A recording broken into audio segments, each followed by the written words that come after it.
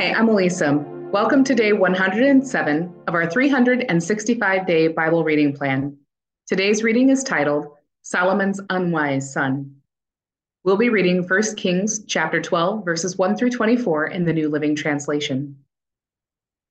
Rehoboam went to Shechem, where all Israel had gathered to make him king. When Jeroboam, son of Nebat, heard of this, he returned from Egypt, for he had fled to Egypt to escape from King Solomon. The leaders of Israel summoned him, and Jeroboam and the whole assembly of Israel went to speak with Rehoboam. Your father was a hard master, they said.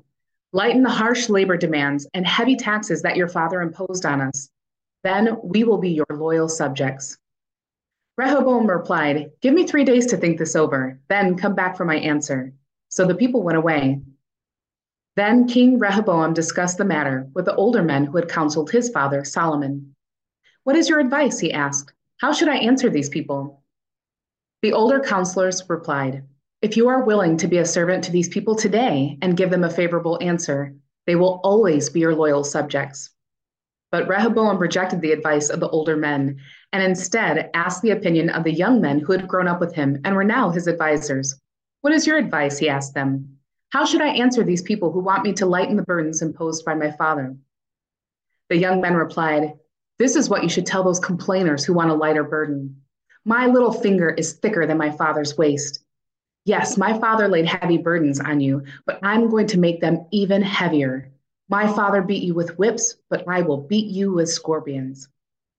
3 days later, Jeroboam and all the people returned to hear Rehoboam's decision, just as the king had ordered.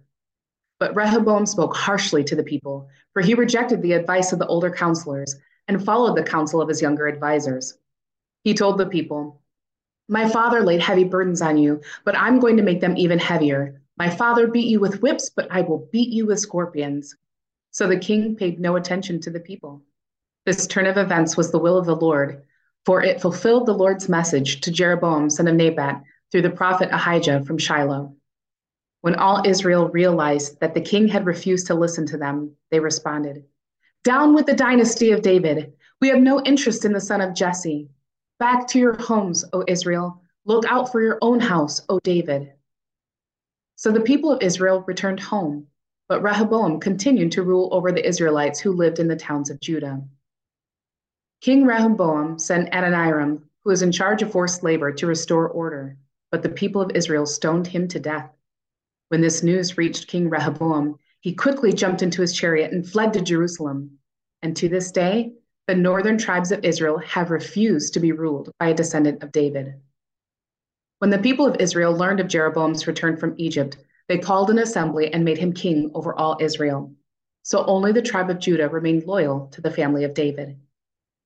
When Rehoboam arrived at Jerusalem, he mobilized the men of Judah and the tribe of Benjamin, 180,000 select troops, to fight against the men of Israel and to restore the kingdom to himself. But God said to Shemaiah, the man of God, Say to Rehoboam, son of Solomon, king of Judah, and to all the people of Judah and Benjamin, and to the rest of the people, This is what the Lord says. Do not fight against your relatives, the Israelites. Go back home, for what has happened is my doing. So they obeyed the message of the Lord and went home as the Lord had commanded.